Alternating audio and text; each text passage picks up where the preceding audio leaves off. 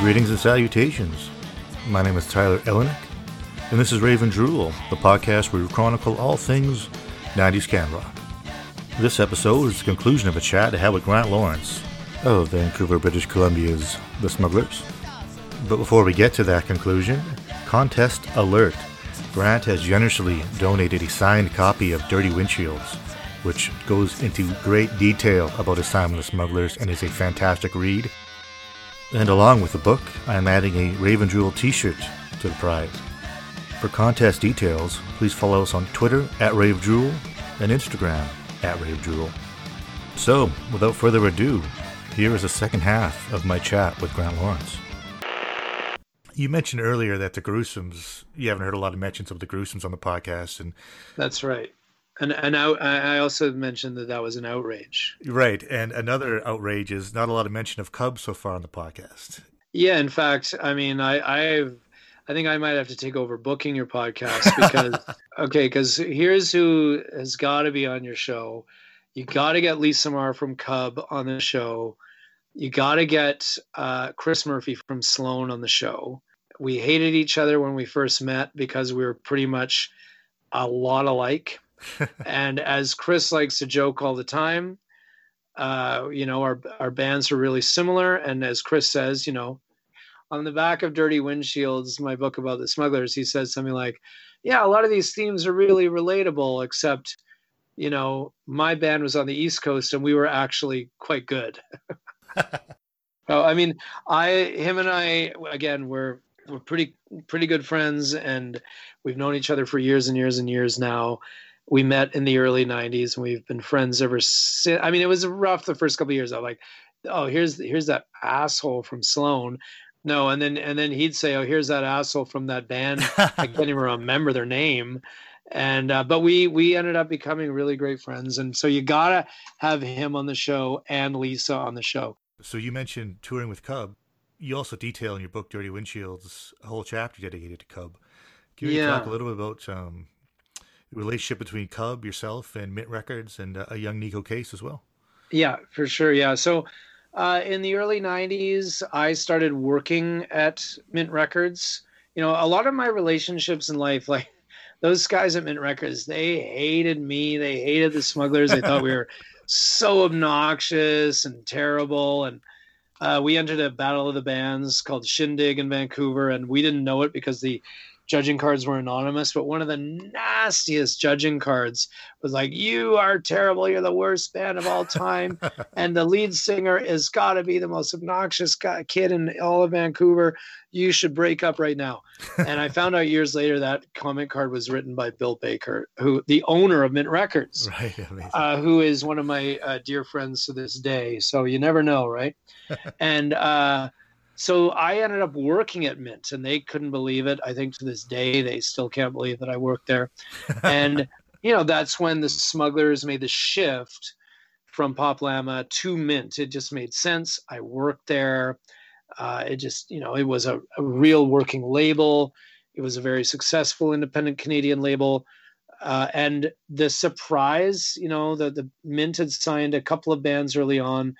Windwalker, a kind of a scary goth punk band. They would do things like cut off pigs' heads at their shows and throw the blood on the crowd, and then Tank Hog, which was kind of a proto grunge band featuring a couple of the guys from Slow, who I mentioned earlier, and then on kind of a whim, Randy Awada, the other owner of Mint, his sister Robin, and Bill Baker's girlfriend Lisa formed a band called Cub with a drummer named Valeria. And it was just kind of, I wouldn't say it was a joke, but it was like, oh, the ladies of Mint or whatever. And this was like the height of grunge. So it was male dominated, very heavy, like, oh, I'm so sad. You had Hayden singing in this type of way. You had Eddie Vedder singing in this type of way. Everyone was singing this sort of guttural tones backed by dark, distorted guitars and plodding rhythms and minor chords. And then you had Cub, which was the exact opposite. Into the sun, leaving everything behind. I wanted to tell you something, but I guess it slipped my mind. If I had a dog, he'd be my best friend. Once I thought it was you, but now you're gone again. But the clouds are in the sky. I just sit and watch them go by. Everything will be okay. I'll see you some other day. When I go to sleep, the angels come to me. They draw me pretty pictures that only I can see. Sometimes you're there, sometimes you are not. Sing a little song, they sang me words that I forgot. But the stars are in the sky.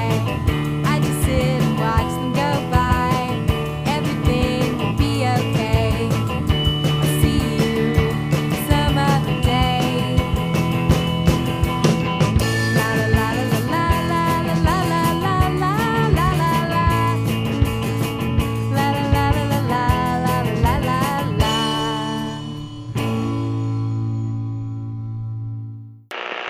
Three women playing simple songs laced with what were incredibly infectious melodies. Lisa Marr being a really, really deceptively excellent songwriter. And they put out a single and they toured with the Smugglers. And it was one of our national tours for North America. And we're like, we had a meeting at a restaurant in Vancouver before the tour. And Lisa said, would you take us out on tour? And I said, yeah, that'd be cool. We could help you out. This would be about our third or fourth tour. And they had a couple of singles. They had Pep and Hot Dog Day, and then they had released their album Betty Cola in 93. And that Betty Cola record just took off. And campus radio loved them. College radio loved them. In campus in Canada, college radio in the States. And they just went to number one in Canada on campus radio. And I remember I was there at Mint and I did it personally. We had a record store row here in Vancouver, and it was about 5 or 6 record stores all on the same block on Seymour Street. And it was amazing. It was Track Records and Odyssey Imports and Sam the Record Man and A&B Sound and Collectors RPM. And Mint was about 3 or 4 blocks away, and I would be physically carrying boxes of CDs to these stores, and they would put them on the shelf and they would disappear. And it was unbelievable, the sales. There was a commercial radio station in Vancouver at the time called Coast 1040 that was playing indie style music, and they put Cub's first single, Go Fish, into rotation. Ooh la la, ooh cha cha, ooh la la, cha cha cha, just flying off the shelf. It was incredible. And so we took them on tour, and it became apparent very quickly. We thought we were the salty veterans. It became very apparent very quickly that the audiences loved Cub. And, our merchandise, we weren't really hip to the whole merch table thing yet. So we had, our CD in the Hall of Fame, and we had one style of extra large only Smugglers shirt, which was the size then, I'm a little guy, I'm a little guy, and I would buy extra large. And in retrospect, they look completely ridiculous on me. They didn't fit at all. And so Cub had sizes for both men and women. Oh, really? And they had records, and Lisa had a book, and they had coasters and coffee mugs, and they would kill on merchandise every night. And it was really dragging us down. And at the end of the night, Robin, bless her soul, she's so nice and Cub, but also very meek and shy at the time. She would often sell merchandise for us, and we were so ungrateful because we'd get back and we'd see a huge stack of cash in the little cash box, and we'd be all right. So how do we do on merchandise? And they would peel out like a $10 bill and give it to us. Period. Like that's it. Like one CD or something like that. And then the rest of the cash was theirs.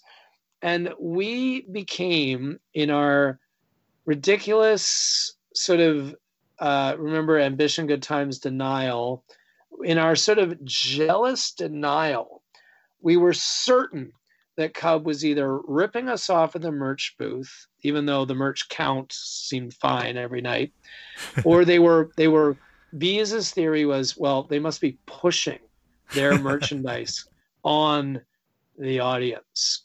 And that's why we're not selling enough. So there was a horrible, infamous night in Windsor, Ontario. We played a lesbian bar called the Spotted Dog in Windsor. And so there was a lot of women at the show, and they're I mean, that's the other thing is Cub just brought in a ton of women, which was also really great to see in the age of grunge, which was quite male dominated. Mm-hmm. And I remember we were on stage and we were playing at the Spotted Dog, and Bees was keeping an eye on the merch table from the stage, our bases. And I remember I said we didn't interrupt songs earlier. Well, he saw an interaction go down at the merchandise table with Robin. And a woman pointed at the Smugglers shirt. And we saw Robin shake her head. No, she mouthed. And then pointed to the Cub shirt. And the woman nodded. Yes, her mouth went. And Robin got out the Cub shirt, and the money was exchanged. And Bees stopped the song in the middle. Hold it. All right, we got you red-handed. She wanted a Smuggler's shirt. This is all from the stage. Amazing. And you just pushed a Cub shirt onto her. Hey, lady, you get back on the table right now. And you give me you're going to get a Smuggler's shirt. And the woman said, I wanted medium. And Bees looked at me, and I shook my head. Only extra large, man. And Bees looked back and then said, oh. And then our drummer, 1, 2, 3, 4, and then right back into it. And we sort of hoped that would be the end of it. And it wasn't the end of it. And, Robin was crying and really upset. And by that point, Cub's drummer was Nico Case, who went on to be a Grammy-nominated star in the New Pornographers and her own solo career. And you did not mess with this woman. She grew up on the other side of the tracks in Tacoma, Washington, and she was as tough as nails. She was a boxer. Wow. And she was dating Dave in the Smugglers, but that didn't matter. She wanted, because we made Robin cry, she wanted to kick all of our asses. And we stayed with a super fan in Windsor that night who was really looking forward to hanging out with the Smugglers and Cub and talking about rock and roll and trading stories. And instead, he had two bands fighting like crazy at each other's throats, almost physically. Nico was in there, fists clenched right in Bees' face. And with Bill Baker from Mint, who was tour managing, in the middle, trying to hold each party at bay. And we eventually made up. And of course, these are, again, all of my best friends to this day. I don't get to see Nico very much. We're still in touch occasionally. We trade tweets or whatever. Robin Iwata from Cub lives in Egypt now in an oasis in the middle of the desert. Wow. Yeah. Lisa Marr is currently in Vancouver, due to she was on this side of the border when COVID went down, and but she lives in LA. So yeah, it was it was a pretty wild tour, but we love them dearly. But we had to eat a lot of crow on that tour, that's for sure. A lot of crow. I mean, it's just one of those situations where the opening band eclipses the headlining band, and that's what happened on that tour for sure. And Cub, pretty much after that, was a headliner or an opener for a much bigger tour. Like they would open for, they might be Giants theaters in the States, or they'd open for the Muffs, and that's where Lisa met her first husband, Ronnie from the Muffs. Oh, wow. So yeah, so it their career was very mercurial because they existed exactly 5 years. They existed from May 15th, 1992 to May 15th, 1997. Amazing. Whereas the Smugglers existed from 1998 onwards, for years and years and years and years we did it. And we didn't want to stop because it was just so fun. And we were a party band. And once we landed on Lookout Records, we became popular in the States, Japan, Europe. And we just wanted it to keep going and going and going and going and going. And, we survived the crash, the music industry crash of 98. And we just barreled right through that. And we had a great time doing it. Were you ever close to making the jump to at least a major label in Canada, maybe? Yeah, the quick answer is no. And, we were really defiantly independent. But I remember there was a guy named Jeff Kulowick who was working at Virgin Records.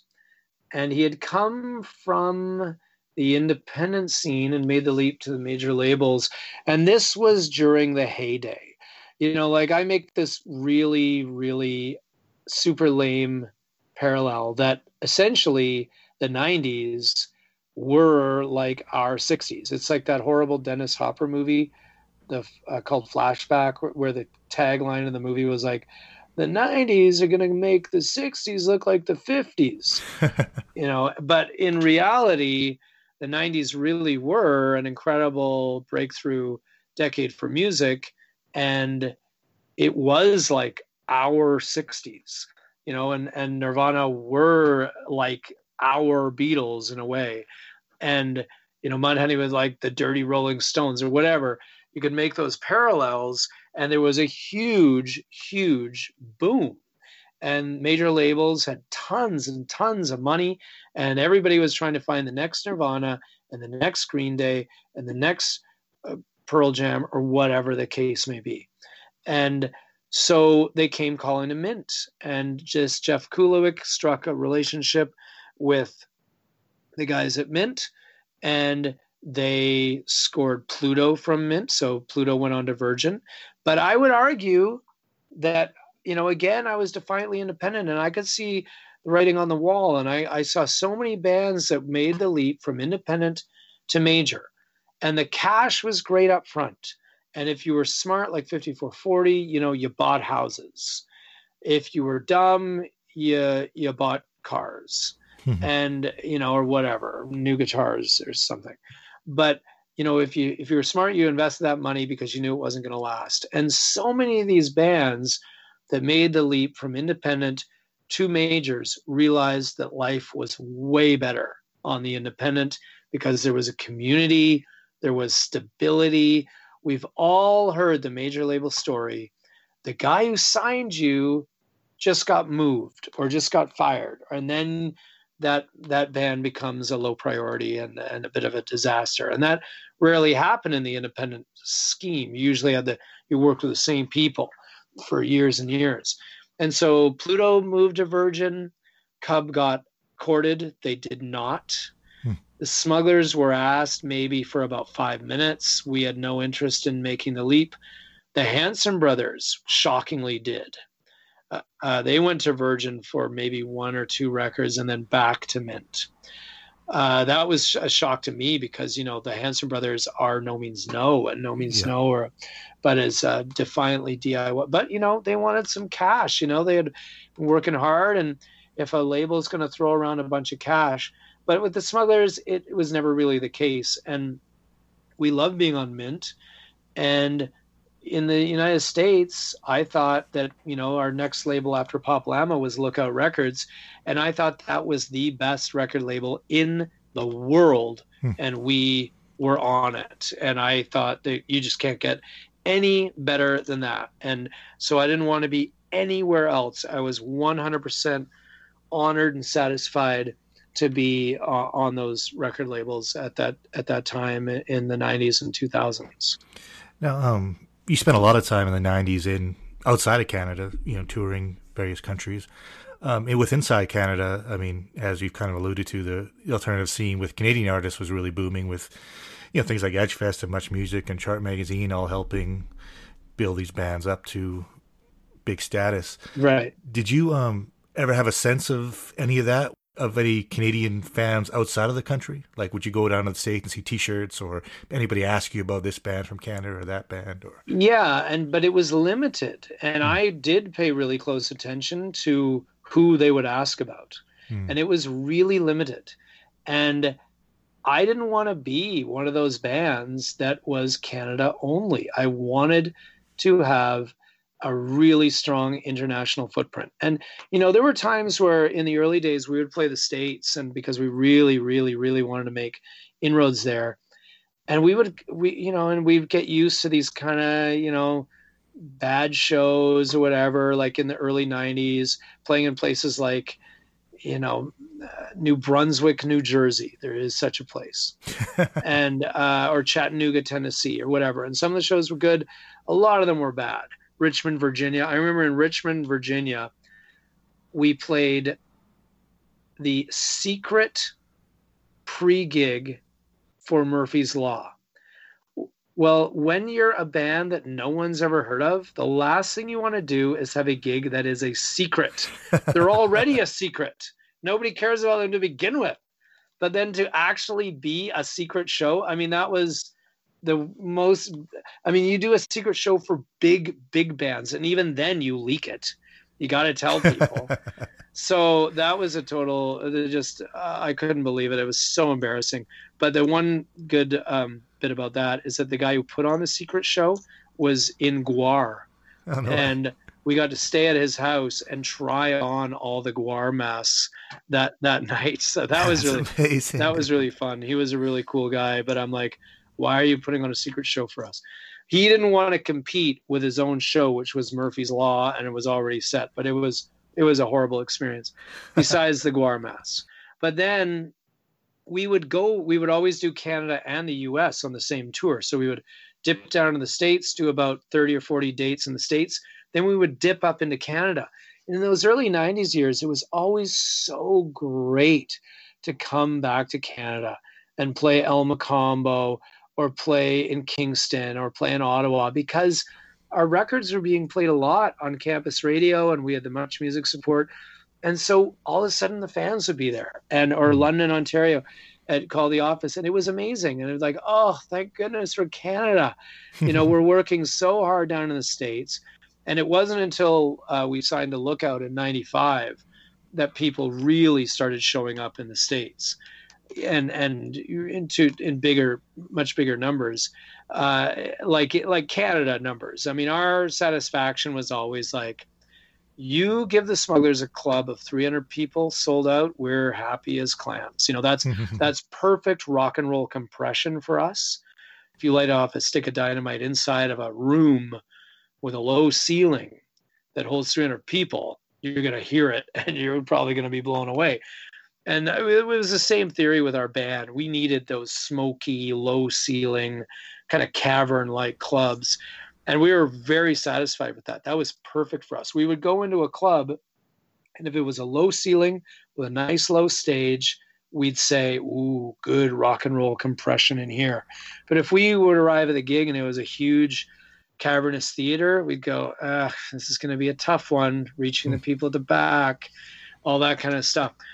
And so we didn't really get into that theater scene until we started touring with the Donnas and bigger bands years later. But yeah, so in Canada, there was all these huge bands that were Canada famous.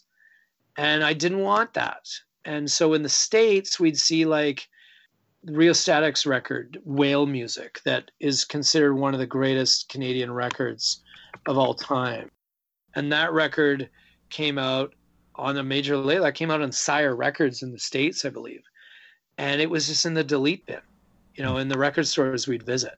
And our record would be in the indie bin, and there'd be like 40. And what the delete bin was, if anybody doesn't know, the delete bin was if a record died on the vine, if a record came out, didn't sell, the label often would flood the record stores with displays and tons of copies. And the delete bin was basically the free box at the front there, where you could pick up a CD for $1 or 50 cents or whatever. And that's where we got the Rheostatics Whale Music for $1 at the record store in New Haven, Connecticut on tour.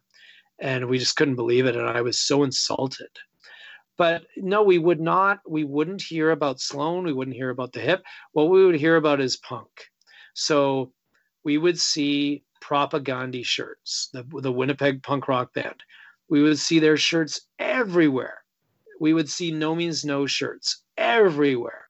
We would see Chicks Dig It shirts. So we realized that it was the punk rock bands. They were the ones that were getting outside of our borders, and they were all in the DIY scene, and they all had American labels as well. So SNFU, I think they were on Alternative Tentacles, I think, and No Means No definitely were. Chicks Dig It were on Sub Pop for a little while. We were on Lookout. Propagandhi was on Fat Records, and that really helped those bands, whereas a lot of the Canadian bands didn't really have much of an American foothold. The Rheostatics tried, and Hip tried, and I just really feared that. And I realized that often it was major labels. A major label in Canada would release the record, but then they would have to convince their major label counterparts in different territories to pick up the record.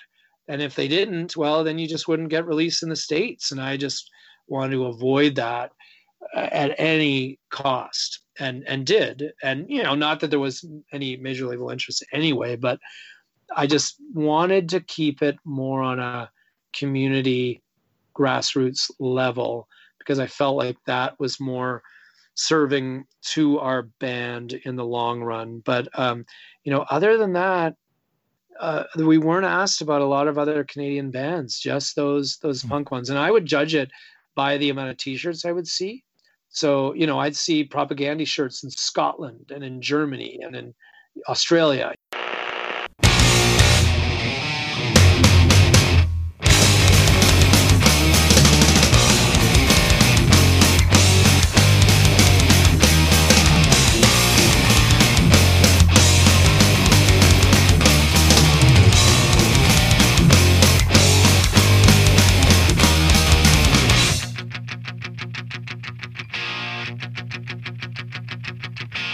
Subsidized, privately profitable, the anthem of the upper tier puppeteer, untouchable, focus a moment, not in approval, bury our heads in the barcodes of these neo-colonials. A former nemesis, the romance of the nation state, not less ungraceful for a new manpower, concentrate, try again, but now we're confused, what is class war? Is this class war? Yes, this is class war.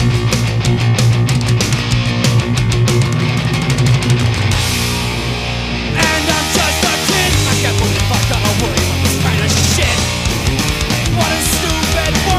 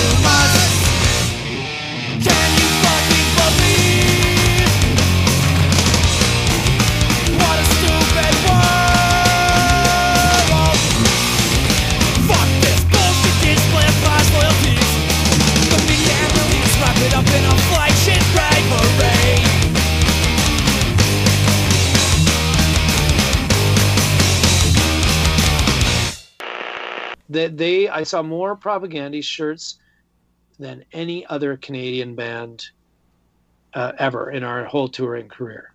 Now, you mentioned Lookout Records joining their roster and that being one of your favorite labels, if not your favorite label. Was it everything you thought it would be to be on the label and to work with Larry Livermore? Yeah, Larry Livermore was awesome. He's one of those characters, right? Like, he's in the Nardwuar realm of kind of like spectrum genius type guy who just had this. He was an older guy. You know, I refer to him as a kind of in a Dickensian reference. He was kind of a Fagin-like character in that he was older. He came up, you know, like he listened to original first wave rock and roll when he was a kid, and Motown and the Stooges and all this stuff. And he was a hippie and a greaser but then, so he was a lot older than everyone in the East Bay punk scene, but he recognized that this punk scene was as vital as any scene that he had been involved with. And so he realized that it needed to be documented. And that's what happens. You know, there's documenters of the scene, and they're very, very important. And so Mint Records documented the Vancouver scene in the 90s, and Sub Pop documented and without those independent documentarians, there would be no grunge, there would be no hype, and there would be no.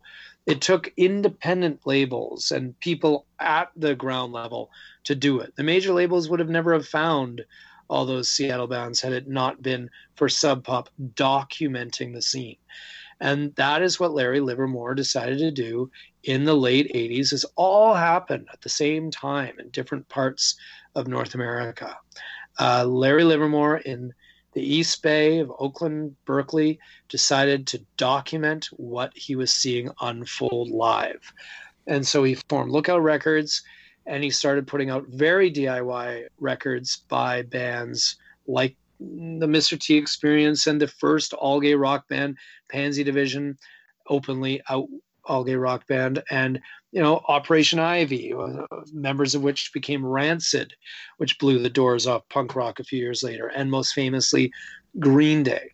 And this was all Larry Livermore's ear, and Wow, yeah. that's a hell of an ear.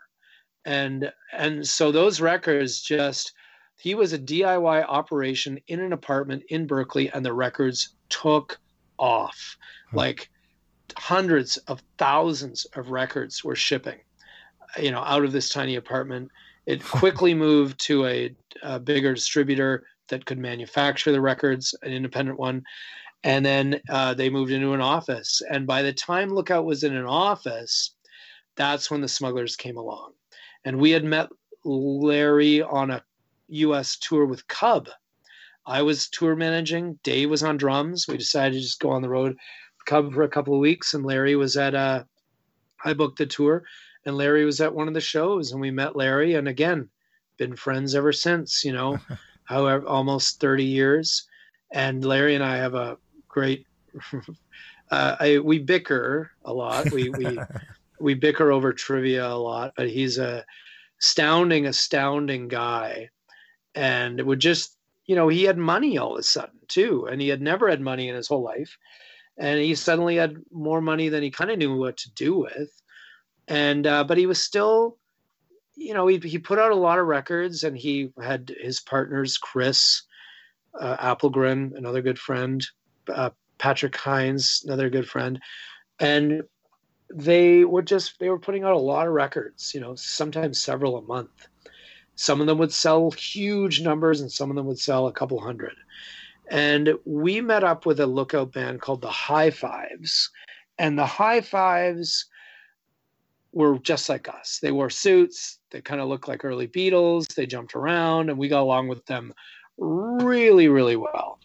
And I told Chris Imlay and the High Fives, hey, you know, we would love to be on Lookout. And he goes, well, you know Larry, and Larry likes you. And I said, I know, but again, that Canadian thing, I wanted someone else to boost. I needed somebody else to back our play. So Chris Imlay became our Larry Lawrence and said, hey, what about the Smugglers? What about the Smugglers? And it just happened, and we ended up forming a bond between Mint and Lookout, in which we would sort of trade records. Oh, nice. And in retrospect, Mint kind of got the short end of the stick because Canada is such a smaller market than Lookout that had the rest of the world. So they got, the Smugglers were on Mint for a long time, and we put out our most successful records on Mint and Lookout. But Selling the Sizzle, sold many, many thousands of copies in the States and a fraction of that in Canada because it's just a much smaller market. I mean, that's just the way it went. So I think it was Cub and the Smugglers went from Mint to Lookout. They were the Canadians in the international exchange. And then going the other way to Mint was the Groovy Ghoulies, Pansy Division, and the Mr. T Experience. And so it was a good experiment, and I really, really worked it to push it through. But really the only band that remained in that Mint Lookout relationship for the long haul was the Smugglers. So we ended up putting out, 5 records between albums, EPs, live records between Mint and Lookout. We always had that foothold in Canada and that Lookout representation in the States. And, again, the Lookout logo, just like the Sub Pop logo, was incredibly powerful. To have Lookout on our record sold our record. Huh. People would take a chance on our record just because it had that stamp of approval, that trademark of quality of the Lookout label. And so that helped us in a huge, huge, huge, huge way. I mean, we're still an obscure band, but we would have remained, playing to nobody except for pockets here and there. We were popular in San Francisco and weirdly kind of in the deep South, but it was Lookout that kind of broke us open to pretty much the whole USA. Well, it's time to go and say goodbye. We've had a real great time. It's time to roll to the next little town south of the border. Now we're gonna have fun, fun, fun in the USA. We're gonna have fun, fun, fun in the USA. We're gonna have fun, fun, fun in the USA. We're gonna have fun, fun, fun in the USA. Oh, Sausalito and San Bernardino, Pittsburgh and Boston too. Maryland, Dairyland, Disneyland. Oh, where the fuck is Kalamazoo? Well, it's all here in America. Cars and girls and electric guitars. Wow, yeah.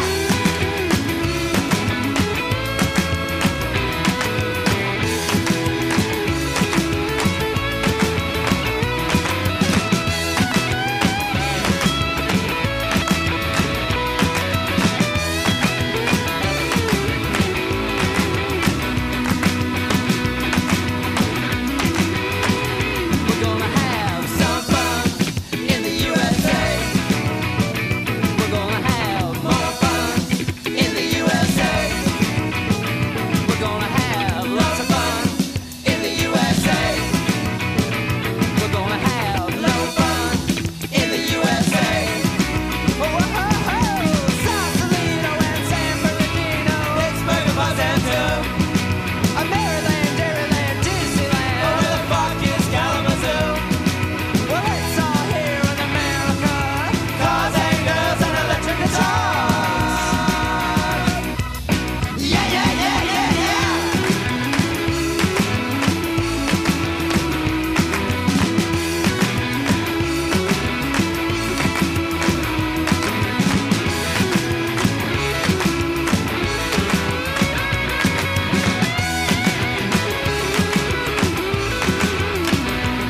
Well, it's time to go and say goodbye. We've had a real great time. It's time to roll to the next little town south of the border. Now we're gonna have fun, fun, fun in the USA. We're gonna have fun, fun, fun in the USA. We're gonna have some fun in the USA. We're gonna have fun, fun, fun in the USA. this point, you guys have been doing it for, I don't know, 5, 6, 7 years. How are the relationships in the band at this point? It was strained, and what's weird is that success can scare people. And I've learned this over time, of that if there's something really big and really great on the horizon, my natural instinct is to say yes. And it's been kind of one of my life mantras is just say yes, and then opportunities will present themselves. And if it doesn't work out, it doesn't work out, but at least you tried it. And a lot of times saying yes leads you into this crazy, Alice in Wonderland type scenario that you never would have expected, down the rabbit hole. And so that was my attitude, was just say yes, say yes. And they offer us this tour, say yes, offer us this, yes, yes, yes. And the other guys, it was just moving just too fast for some of the guys. And even though it was what we had always dreamed of and what we had always worked towards in all those early tours of slogging it out in empty clubs and in Canada and weird places in the States, when we were finally given the opportunity and we finally got on the fast track to really take it full time and, maybe even lose the day jobs, a couple of the guys just kind of cracked essentially and couldn't keep up with the pace of the band and probably my ambition for the band. And so our drummer, Bryce, who's an excellent rock and roll drummer, really, really great. Him and I never really got along personally, but his drumming was just fantastic and explosive and really great, and was a big part of our band and a big part of why people liked us. Like, look at that drummer. He had a big mop top and his hair would just explode when he was on stage. And he was great, but he couldn't handle the touring regime anymore. And he did a couple of Lookout tours, but those tours, we would always tour in the summer because we thought, well, we can swim in the lake. But Lookout was more strategic. And they said, no. You got to tour when college is in, when the students are there. So they would put us on tour in the winter. And, some of those were pretty brutal in the snow. But the shows were packed. Shows were all sold out. Records were selling like crazy. We were finally getting, above and beyond those Cub merchandise numbers. And I mean, really, like, we couldn't believe it. Like, we were selling, there were some nights where we'd sell hundreds of CDs off the table, and we just couldn't believe it. It was like a crazy golden age, like 95, 96, 97. Things were just on fire in the wake of grunge and the return of punk, Rancid and Green Day and The Offspring, stuff like that. We were just feeding off of that, and the audiences were huge, and it was just incredible. We played to 1,000 people in Philadelphia, or 500 people, and it would be big package bills where we'd play with a bunch of bands from Lookout. And in New York, Joey Ramone would be in the crowd, or Lemmy from Motorhead. I mean, just like the stuff of our kind of wildest dreams. And I remember, one show in New York, we were part of the Lookout community, and it was a CMJ Music Marathon. And we would always play that. The Smugglers would always go to that. And the Lookout Showcase was at a club called Coney Island High, St. Mark's Place, New York. And it was packed. I mean, front to back, 500-600 people jammed, huge party. And the next show was a Virgin Records showcase. And so they would do an early show, which was the Lookout show, and they were doing a late show, which was the Virgin show. And the Lookout show was jammed, independent label. That was the one with Joey Ramone and Lemmy and Tim Armstrong from Rancid was there. Wow. And then the next show featured our buddies from Pluto because it was Virgin. But Virgin did not have the street cred. They didn't have the community. And Pluto played to... It went from 600 people jammed in the place. They ended up playing to me, Nick, Dave, and Bees. Oh, wow. And there were a couple other, Jeff Kulowick, who I mentioned. And we felt so bad for these guys. But then I'm thinking like, well, God damn it, you should have just stayed on Mint. You shouldn't have signed to a major label. Like there was where I saw the downfall of playing on a major label. And so, yeah, so we just had a hell of a time, and we really, really benefited in that period from all of those, just that label association with Lookout, and we really just had a absolutely incredible experience. Now, we'll start to wind this down soon, but before we move on a little bit, you mentioned ambition. And Yeah. could you expound a little bit more on your credo or of the holy trifecta of ambition, good times, and denial?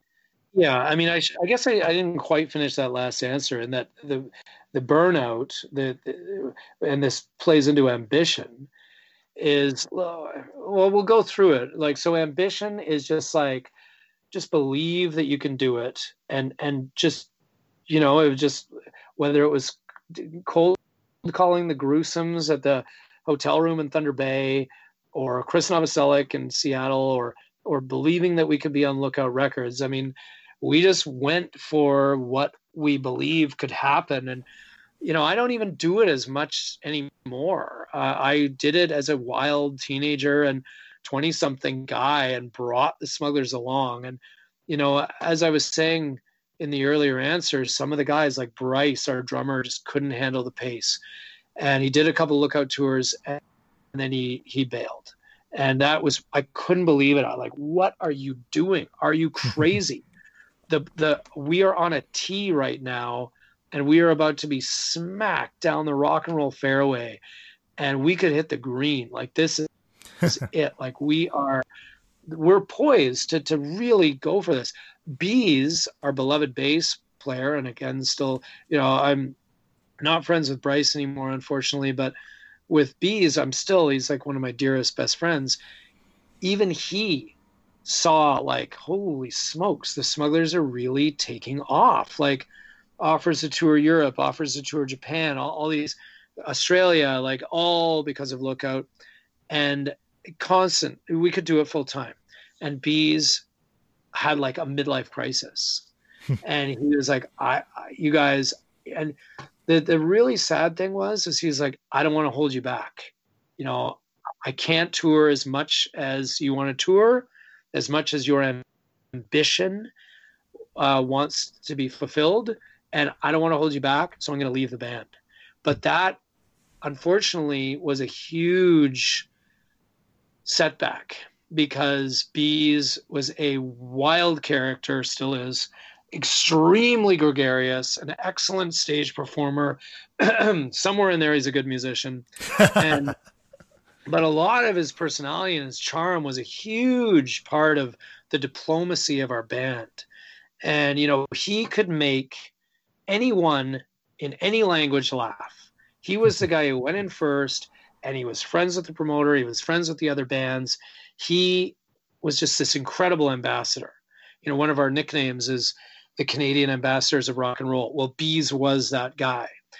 And the audience loved him. He was very recognizable. He had the big clunky Buddy Holly glasses on and the shaggy black hair.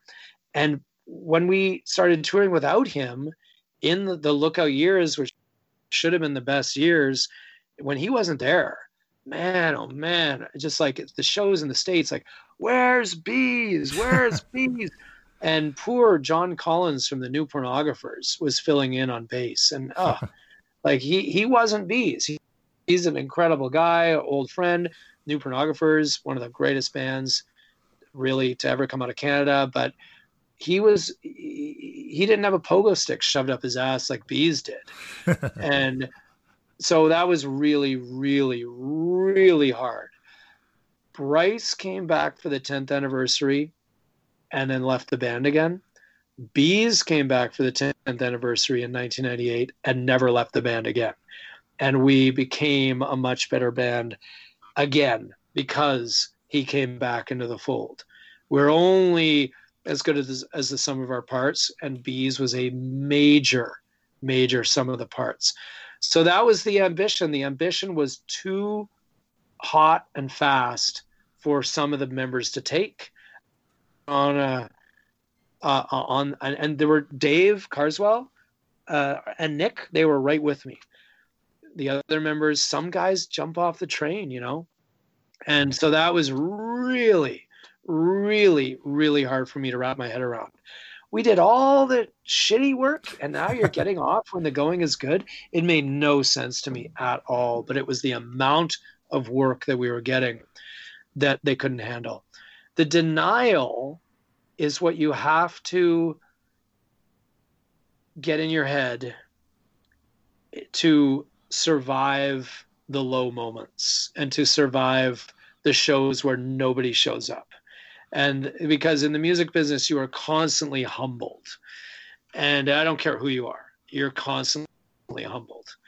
You know, whether it be a royalty check or lack thereof, or whether it be nobody showing up at a show that you thought was going to be great, or whatever, you know, I mean, it's Spinal Tap, right? Puppet show and Spinal Tap. You know, that's where you have to put in the denial of like, well, you know, maybe they're a really popular puppet show, you know, like maybe it's Kermit the Frog. But that is where you have to essentially park the failures, like in hockey where they say, throw away the bad game, get ready for the next. You know, you can't say I'm a bad goalie. You have to say, no, even if you are, no, I think I'm a good goalie. I'm going to play the next game really well. That's denial, denial, denial. You have to deny your failures in a way. And that only works for so long, but it's important to do it for as long as possible. And then, because hopefully you will find success and you won't have to do the denial for too much any longer. And then, I mean, you know, bands often have a trajectory. Not all bands stay at the top. You know, there's very few that do. Tragically Hip are one, but there's not a lot that do. Most, it's a mountainous trajectory. You go up and then you come down. And Nardwuar used to have a line in the early days when a band would be rude to him. And if they were on the way up, Nardwuar would say, all right, well, see you on the way down. And when they would actually need Nardwuar. And so, you know, you got to be careful of who you're slagging off on your way up, because bands do slide back down, a lot of them. Not all of them, but most of them. And so then the good times, which is right in between ambition and denial, is just remember to party.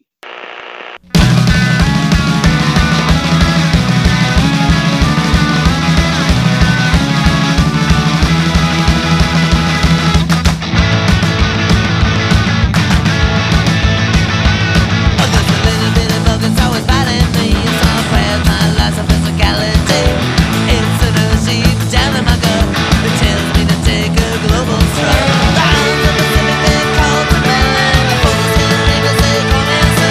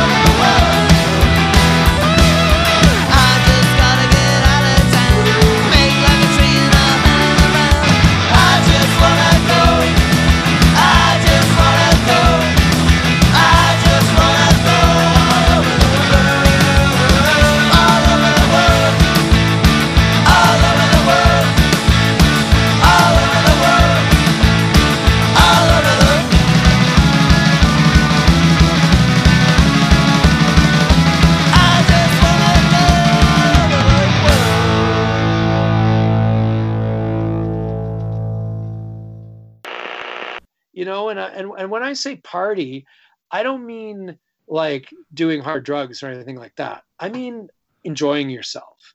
And if you drink, whatever. I know it's a slippery slope. And look, the Smugglers, I think, a couple of alcoholics emerged out of the Smugglers. And I think those guys deal with those problems. And I know one of the guys deals with those problems every day. And because there's hardly any other jobs that I can think of when you show up at work and there's a bunch of booze sitting there when you arrive to work. Yeah. As part of your demands once you get big enough. And that's a real slippery slope. But the good times is just like, don't just go straight back to your hotel room. Check out the opening bands, meet the opening bands, meet the headlining bands, meet the audience, because it's the people that really make up the community. And, we've been so lucky in the Smugglers to meet some of the most complex and interesting people in music. And whether it's Nardwuar or Larry Livermore or Scott McCoy from the Young Fresh Fellows or Lisa Marr from Cub or Nico Case, these are just unbelievable creative artists and personalities that you can bond with, learn from, and you can create your community. And I often say that the three most important words in life are love, family, and community. And so community is number 3. And you are nothing without your community. Think back to that Pluto gig, Virgin Records, huge money, blah, blah, blah, blah, blah. They couldn't fill a 600-person club, even with all their money in the world at that time. But the community of Lookout Records packed that club because it was like a club and everyone felt like a big family. And so it's important, said the Whale when they read my book, Dirty Windshields, Tyler Bancroft said, like, I don't think we're partying enough. I don't think we're having a good enough time, because it's really, really important to enjoy the moment, because it's going to end. And we're really, really satisfied that the Smugglers enjoyed the moment, whether it was playing on the floor of Much Music and we would meet everybody like Master T, check it out, Sookie and Lee, there's George. And we would meet them and befriend them. And they're all still friends to this day, a lot of them. And that's the thing, friends. Like, if I don't have many royalty checks to collapse onto, but I do have a lot of friends in the music community around the world. And they remain my friends. We don't see each other that often, but every once in a while we connect. When the Smugglers reunited, I got to connect with a lot of them. And that friend network, they all came from the good times. And that was a reputation of the Smugglers, is that we brought the party. And I'm not talking about lines of cocaine or hits of whatever. I'm talking about good, actual, genuine good times, dance parties, and just fun, laughs, smiles, and really, really great community bonding. And so that's what we always tried to do.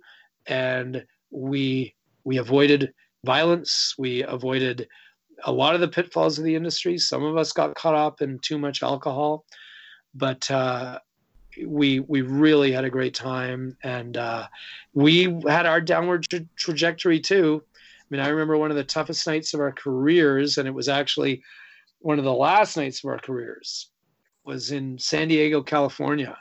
And we were a garage rock band, pop punk band, whatever. We rode genres like waves, and that was part of our success. And one of the bands that we were playing with was opening for us in North America in the early 2000s was a band called The Hives. Oh, and I remember the first time we ever played with The Hives was in Switzerland. And we were, by coincidence, wearing the exact same outfits, white ties, black shirts, black pants. But we instead of being aggressive about it, like, hey, who's ripping off who? Or, hey, how dare you? We instantly hit it off with these bunch of Swedes. Just great guys and lots of fun, foosball tournaments and lots of shows together. And I mean, they were opening for us in North America, which was absurd. for a very, very short time, because Hate to Say I Told You So became a huge hit single, huge international hit, like what every band dreams of, what the Smugglers dreamt of, that we didn't quite achieve. We came close, never quite got that hit, which I really believe does sustain like the Hives will forever have a career because they had that one hit. You know, Sloan will forever have their career because of their hits.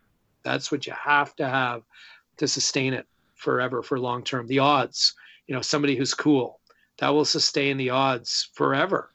Yeah. And that's what you need, that one breakthrough song where it takes people back to a time and a place. Smugglers came close, but never had that true breakthrough single. And so that night in San Diego that I referred to, we were driving home from the gig, San Diego back to LA, staying with our buddy Ronnie from the Muffs. Something you should never do. You should never drive after the gig. You should always just stay in the city you're in, for multiple reasons: safety, fatigue. And this one, we were listening to Rodney on the Rock, which in itself was sad because it was like 3 a.m. and that was his current time slot, like Monday morning at 3 a.m, one of the most legendary DJs of all time. And K-Rock wasn't giving him any more respect. Luckily, he's landed on Sirius XM now. But he played the Hives.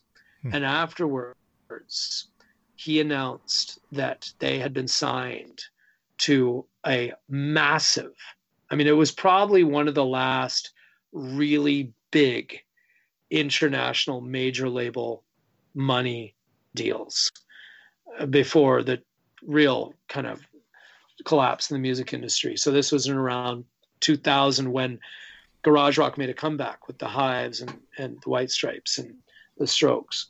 And the deal was for tens of millions of dollars. Wow, yeah. I mean, I can't remember. It was 20 million, 30 million, $50 million, something absolutely crazy. And we were in the van touring a record that nobody heard called Mutiny in Stereo. And we're driving up the I-5 to LA, 3 a.m. And we hear this. And we're on, our trajectory was on the way down. And it was a blow. I mean, because they had just signed a deal. Let's say it was 50 million. It was probably 30 million. Some outrageous number. It's in Dirty Windshields, and I can't remember it right now. But we had been just paid like $100 or something to play a horrible Sunday night show, going against my cardinal rule: don't do Sunday gigs, and it was terrible. And that was a massive blow to the ego. And I think it was like the one time where we couldn't overcome denial. There was no denying that the Hives, a band that was essentially built the same way as the Smugglers, lead singer, 2 guitars, bass and drums, very, very similar blueprint. They had taken off and we missed that comet. We had written a lot of things, and we were kind of like the Forrest Gump of rock and roll for many, many years. We were right on that periphery of so many cool scenes and so many amazing happenings. And we were very satisfied in our place. But that news hit us really hard. We were totally overjoyed for the band because they were our good friends. We were like, holy, there was an element of, it could have been us. And I think that was a tipping point for possibly a tipping point of fatigue for our guitarist Dave Carswell. And that San Diego gig in the spring of 2004, 2005, that was it. That was our last touring show. And I thought that was going to be our last show ever. But then a kid in the East Bay of California in 2017 did what I did to the Gruesomes years earlier. He cold called me and he said, hey, would the Smugglers consider playing Gilman Street, a famous club that a lot of the Lookout bands started at and we played many times? Would you consider playing Gilman's 30th anniversary? And we hadn't played, the Smugglers had not played a show or even gotten together in 13 years. Wow. And we were thick as thieves for the previous 17 years. But we walked away after that San Diego gig. And so I just emailed all the guys, and one by one, each guy said yes. And we were waiting on Dave Carswell, kind of like he kind of calls the shots as to whether we play or not. And he said yes. And boom, we were back in business just in time for Dirty Windshields. And that gig actually provided. Dirty Windshields wasn't quite finished. And the ending of Dirty Windshields was that San Diego story. That depressing, horrible, sad San Diego story. And then we got that gig offer, and we ended up going down to Berkeley with all our Lookout friends, and we ended up playing Gilman, 13 years later in January of 2017, and it was a joyous occasion, and we were able to close that book on California that ended so badly in 2005. Or 2004, and it gave me a happy ending to Dirty Windshields, which was something I never, ever would have predicted. Now, you kind of alluded to a collapse in the late 90s, and from your perspective, you also mentioned it really booming in the mid-90s with, Offspring and punk and grunge and all these things, and it kind of collapsing in the late 90s. Yeah. You're a real smart guy. From your vantage point, what did you kind of witness as all those kinds of things leading to a collapse? Well, I appreciate that. Who's a real smart guy is Larry Livermore, because in the early 90s, when CDs were flying off the shelves, he said, there could be a time in the very near future where music doesn't even exist in a physical format. And we should be preparing for that. And he is the only person and most people fight it, right? Like the music industry fought it, everybody fought it. But then the music industry said, hey, wait a second. We can just sell them Sgt. Pepper in the cloud. We can just sell them the digital version of Sgt. Pepper. So he predicted it, amazingly enough. And he said that vinyl, will probably become niche. I mean, vinyl has been niche ever since the majors declared it was dead. But anyway, what I saw in the late 1990s happen was you have a boom bust echo. That's a business principle. And in the early 90s, you had a boom, literally like nothing since probably comparable. I mean, I don't think there's anything truly comparable to the early 60s. Or really the entire decade of the 60s. But as I'll say again, the 90s were our 60s. So there are so many parallels, Yeah, so there was this huge boom. There's money, and there's trickle-down effect. Nirvana broke open the doors. No longer did bands have to play 3 or 4 night stands playing 3 sets a night of covers. They could play their original alternative music. Alternative music became the mainstream. That was a massive breakthrough. Green Day kicked the doors open further, and those were the 2 key bands. I mean, there was other breakthrough alternative bands, of course, like REM or the Red Hot Chili Peppers. But from my perspective, the impact was greatest through Nirvana and Green Day. And so the boom was followed by the inevitable bust. And so in the late 90s, what happened was a ton of those bands that got signed just didn't sell. And so there was a lot of the major labels overcommitted themselves on a ton of shitty bands. And some of them weren't that shitty. Pluto is an awesome band, but they didn't sell on the major, not enough to sustain the amount of money that the major, and I hate keeping on bringing up Pluto as this negative example because I love those guys and I love their records and I think they're great, but they're one of my friends that made the leap. So many signed, dropped. And so the major labels overcommitted themselves in the mid 90s after the gold rush started to trickle out. And in the late 90s, there was a bust and we started seeing labels going down the tube. We started seeing distributors going down the tube, declaring bankruptcy. And when a distributor declares bankruptcy, like Cargo did I guess it was in the late 90s, 98 was a very, very bad year. When a distributor goes bust, well, they hold all of the records that the label is selling, and the distributor pays the label. And I tell you, Tyler, Mint Records hung on by their fingernails in the late 1990s. I was working there. They laid me off. They said, we can't afford to pay employees anymore.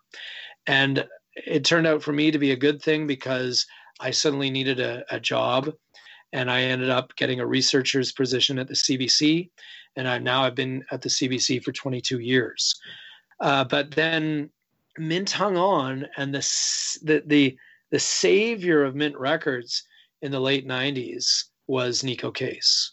And Nico Case came along and said, I want to put out a solo record. I'll shine like the sun, I'm on fire right now. Your tears have come too late. You come back for more, there's already nothing. I'd only want heart to break. I got all of what you're crying for now. Your tears have come too late. You break down the door, there's already nothing. I'd only want heart to take. You're crawling on the floor like a fool, and I'm so hungry. You'll drown in the light and I'll burn like a star. Your tears are gonna give me you.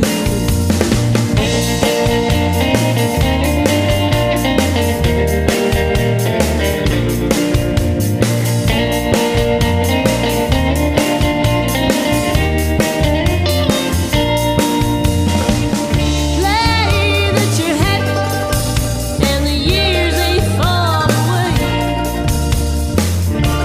I've learned a lesson, so don't ask me to say.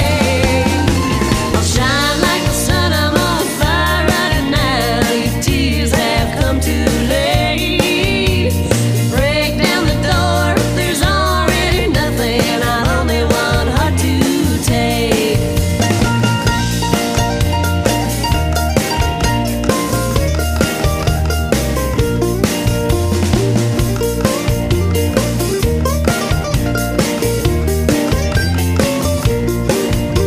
You're crawling on the floor like a fool, and I'm so hungry.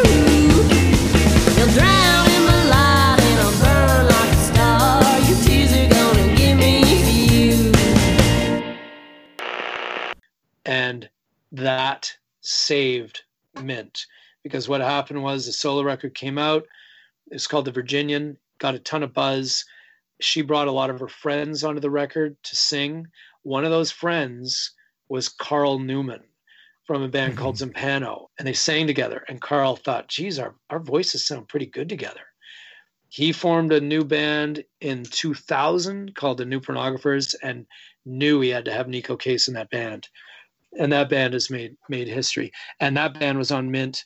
And so Nico really saved Mint, and a lot of other labels went down the tubes. Murder Records, Sloan's label, I don't think it survived the late 90s. I think they might be back in some capacity, but there was a real dying off, which was very, very sad to see. And then there was the Echo, which was around 2000. The industry found those garage band revival, as I mentioned, White Stripes, Hives, and there was, rock was back was the thing. And then after that came the huge resurgence of indie rock in Canada, but that we're talking, 2003, 2004, 2005, out of Montreal, the Arcade Fire, and that's part of that echo as well. And then it became a new boom. So, the history repeats itself over and over, decade by decade by decade in the music business. But in the 90s, it was overcommitting on way too many bands trying to find the next one. Now, Before we get to the picks for the playlist that I'm going to ask you at the end of the podcast, I would be remiss not to take advantage of one of Canada's greatest storytellers, which I think you are. I heard on another podcast a story from Lonely End of the Rink, which is the next book I'm buying, about putting the P in PEI. If you could tell me that story before I ask you the final question, that would end this on a really high note, because that made me literally laugh out loud when I heard it. Okay, well, I'll try to retell it if I can remember it. So, before I say this, I'll not a lot of people realize this, but I sell signed copies of my books directly through my website, which is grantlawrence.ca. And if you order it through there, you can get a signed copy of any of the books. And, I hear from people all the time, they just go like straight to Amazon or whatever. But if they go through me, it's signed. And I think it might even be maybe a little cheaper, but I'm not sure. So there's that plug. So the P in PEI. So it was that Canada tour, 1993 with Cub, our In the Hall of Fame tour. That was our record at the time.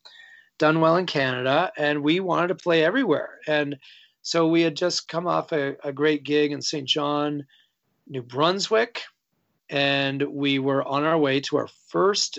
Oh, actually, then we played Halifax with the Hanson Brothers and Thrush Hermit, and that was awesome. And the Hanson Brothers were doing a 2-night stand at the Double Deuce, and we could have done back-to-back nights of the Double Deuce, but we thought, no, we'll do one night in Halifax, and then we want to play Prince Edward Island, home of Anne of Green Gables. Come on, we got to see that place.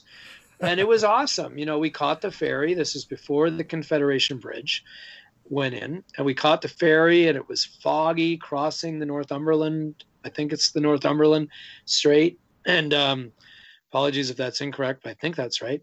And then we got onto Prince Edward Island, and it was amazing. Red dirt and rolling hills of green and quaint, and it was really awesome. But we got to the gig, which was at the PEI Barn, a venue that no longer exists, and it was with a bunch of bands. And it was Strawberry was one of the bands, which in the 90s was like the indie band from Prince Edward Island. Now you've got Always, one of the really great bands, and 2 Hours Traffic, lots of my favorites. But back then it was Strawberry. And then there was Cub and the Smugglers, and then they brought in this bizarre band from somewhere else in New Brunswick. It might have been from Moncton or Fredericton or something, and they were called Hemlock, like, the poisoned limb of a tree. And they were totally kind of a surreal Dungeons and Dragons kind of druid band, a sort of a Dark Side of the Moon, Pink Floyd, Jethro Tull, weird mystical experience where they dressed in druid cloaks, and they entered the stage carrying candles on sticks, lanterns, and they kept the stage lights low with smoke machines, and I was like, this band is terrible. And because I was very opinionated back then, probably be into them now. And I thought they were just god awful. And they had this roadie who was this big dude, and I remember he was wearing a Moncton Hawks jacket, and I think the Moncton Hawks were eventually they were like the Charleston Chiefs of Canada. They were an extremely violent hockey club, and I think they were like eventually dissolved because they were so violent. So this guy was wearing that jacket. I'm like, oh boy. And I was kind of keeping my eye on him because I've had a sort of a history with negative history with dudes in hockey jackets. And sure enough, I saw this guy kind of try to hit on a woman in the crowd. And, like, hey, baby, how's it going? Like during the Hemlock set. And it was like deafening volume. And he was smoking. This is back where you could smoke wherever you wanted. And she was kind of, not having it. And he didn't like that. He didn't like being turned down, especially in the middle of a dance floor at a show. And so he took and I was watching this from behind. I was at the back of the dance floor, trying to figure out what the hell hemlock was all about. And I watched this guy, this roadie for the band, I watched him take his cigarette out of his mouth. And as the girl walked away, he flicked a lit cigarette at her back. And she didn't react to it, as far as I can remember, but I did. And I thought that was a stupid move and totally rude, dangerous, totally uncalled for. And so I tapped this guy on the shoulder, going like, and over the loud, Lord of the Rings ruckus from the stage. The guy turned around and I'm like, what the hell was that? What do you flick your cigarette? Before I could even finish my sentence, he curled back a ham-sized fist and just slammed it into my face. Oh no. And I flew back, sliding along the dance floor on my ass, slamming into the back wall, blood gushing out of my nose, all over my shirt, everything. But we were up next. The Smugglers were on next. So Hemlock, they climax in a wild flute solo and a puff of purple smoke and indoor lightning and kind of steel drums and gongs and stuff like this. We shall return one day. Until then, you are all under a curse, and all this like craziness. And they disappear, and it's time for us to go on, and we're on there in our suits and rubber boots, but I have to stick 2 paper towels, two kind of scrunched up toilet paper up my nose. So the blood, I wasn't able to stop the blood in time. So I got up on stage and we do the show, and I'm like this, but it's all part of the act. And it wasn't, but I made it part of it. And, because that's the other thing, never let them see you sweat in a negative way. I often think like the audience never knows there's a problem unless you mention it. So you never get on stage. I would never get on stage and say, oh, I've got a really bad cold right now, which is why I sound like Kermit the Frog. Don't mention that. Nobody would even know. This one was a little tougher to get around since there was blood all over me. But I think I probably slagged him off from the stage or whatever. But the guys in the band were saying, like, cool it, man. We don't want to have any problems with this guy. Like, he is a beast. He is a monster. So I recognize that too. And I was kind of nervous that he would pound me after the show too. So we loaded out of there. We got out of there pretty quickly, and we were staying, because it was summer and that's when we used to tour, we were staying at the PEI dormitory, the University of PEI dorm, which was empty, completely empty, like a Scooby-Doo mystery, except all the bands stayed there. So Cubs stayed there, Smugglers stayed there, and unfortunately, Hemlock stayed there. And we all stayed on the same floor, the second floor of the dormitory. And I was freaked out, like, sure enough, the thug was there too. And they loaded in, and I'm like, is he out there? We were all in one room. Like, is he out there? Is he out there? And Nick came back and said, yeah. And he's actually waiting in the bathroom. I'm like, what? And I had to go to the bathroom really badly. I've been drinking, and I needed to brush my teeth and everything. And Nick was like, he's in the bathroom, man. Like, and I'm like, what is this? Is this going to be like a scene from Oz? Like, what is going to happen? I don't want to go in there. He could beat me and, or worse. And so I said, screw it. You know what? I'm not leaving this room. I'm not leaving the dorm. I am not going to get punched again or anything else, violated. And so I said, I'm just, and they're like, what are you going to do? Because I was kind of hopping around on my feet needing to pee. I said, I'm just going to pee out the window. And they try to convince me not to. 10 minutes, 5 minutes, 10 minutes, 15 minutes pass. Finally, I'm like, guys, I have to pee so badly. I'm going to pee right in here if you don't let me pee.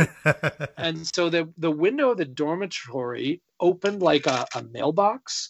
It only opened inward about, a few inches. So I stuck my wee Willy Wonka out the window and just, you know, it was, the lights were on in the dormitory room. It was dark outside, and I just started peeing like, it was like, I was like Austin Powers at the beginning of the second one, where they unfreeze him. And the first thing they do is take him to the urinal, and he just keeps peeing and peeing and peeing and peeing because he's been frozen in carbonite for like whatever 50 years, and the one thing he has to do is pee. It was reality for me. I just could not stop peeing. And then as I'm peeing, I hear all this yelling from down below because we're on the second story. And I look down, and you know as well as I do that once you stop peeing, you just, you know, like you physically cannot stop. It's an impossibility to stop. And I look down, and in my horror, I realize that, you know, and there's a bit of a street light there, that I am peeing directly on the windshield of Hemlock's van. And they had all gone down to the van to hotbox it, you know, to smoke up in the van. And, you know, they were playing, I don't know what, like Primus or something like that. And they all, like when the pee hit the windshield, they all poured out of the van, including the roadie. And they're all like, "Hey, we see you. We curse you, and you know, you blah blah blah." And then they were like, "Hey, it's that guy. It's the singer from the Smugglers." And I'm like, "Oh no!" And I was saying to the guys, "Turn off the lights, because I was illuminated, framed in this window, and I couldn't stop peeing. And they're like, "Stop it!"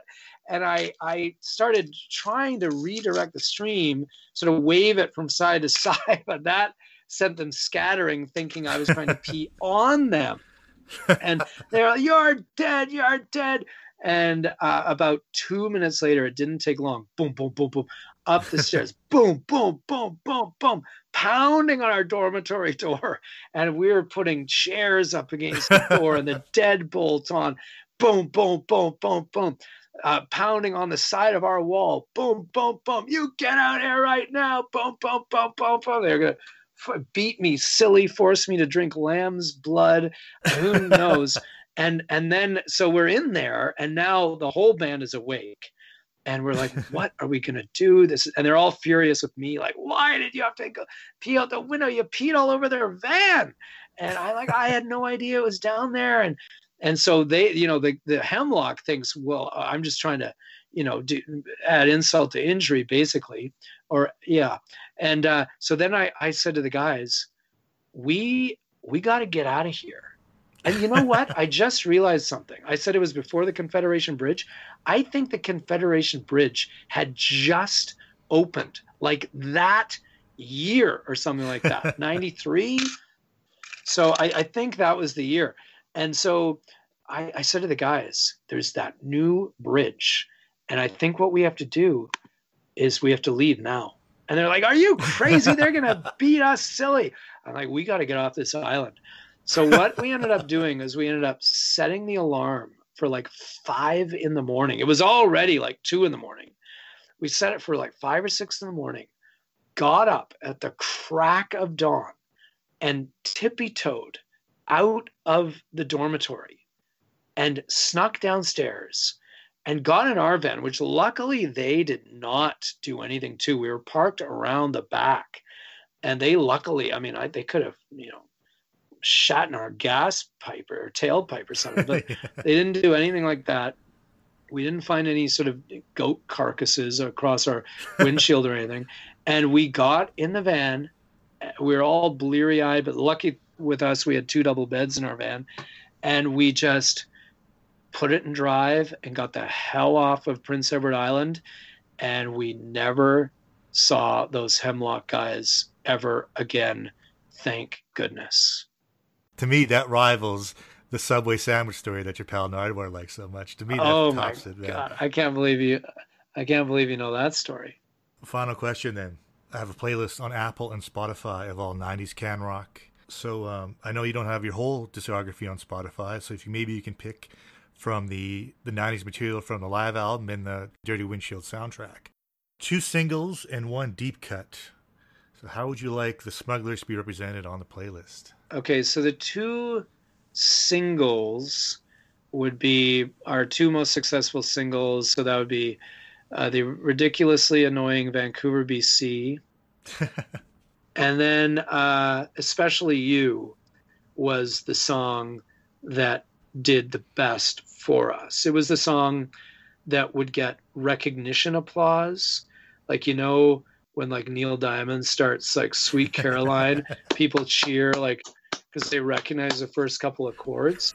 I remember it was completely surreal after Especially You went into rotation on Much Music. We started getting recognition applause for Especially You at shows. And I would look around at the other guys going like, oh my God, that is recognition applause.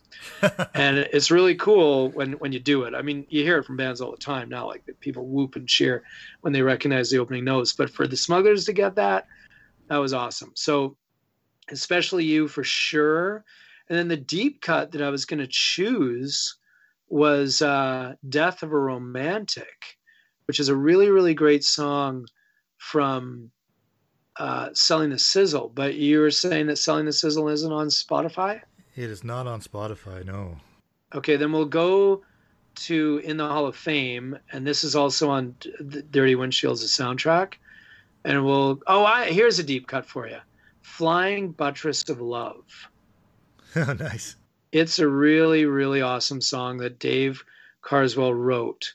And for a lot of Smugglers fans, you know, after the most popular quote unquote singles of ours, that Flying Buttress of Love is like the fan favorite song. It's kind of an anti-love song. It's about a lonely person watching beautiful people dating. And it's always struck a chord with people. People always want to hear it. And it's kind of like the sleeper Smugglers hit. Excellent choices, sir. Well, thank you so much for taking the time to chat with me today, man. It's been fantastic. Oh, well, hey, I really appreciate it. I think you're doing a great job. Love the podcast, love the stories, because that's a lot of what it's all about too, is just, you know, great stories, great memories of this special time in Canadian music history. And I think you're doing a great job bringing that to light. So yeah, you're doing a great thing for all of us. So on behalf of all of us, like, you know, Kern's down in there, and where is he? Vegas? Like, what the hell? He's like, oh, I live in Vegas 10, 12 years. Like, what the hell? You know, but that's what musicians have to do to make it work. There's lots of side hustles, and we're in the most complicated period of live music since, you know, literally 100 years ago, like pre the age of jazz. Like, that's how long ago it was. During the last pandemic when venues were shut down. So, you know, you got to hand it to a lot of these musicians for finding ways to make it work. And you doing this is, I think, inspirational for a lot of us, because we remember the way it was and hopefully the way it could be again sometime. Thank you so much for joining us today on Rave and Drool. Please support the podcast by visiting patreon.com/ravedrool. Follow or subscribe to the podcast wherever you're listening to this. And if you're listening to this on Apple Podcasts, please give us a 5-star rating and review. If you're looking for more 90s Can Rock content, please find us on Twitter, Facebook, YouTube, and Instagram. And lastly, if you're looking for music, we have an official playlist on Apple and Spotify. Currently it's curated by myself, the tracks that I've selected, but as you heard during today's episode, eventually it'll be curated by the guests themselves. Until next time, friends, take care.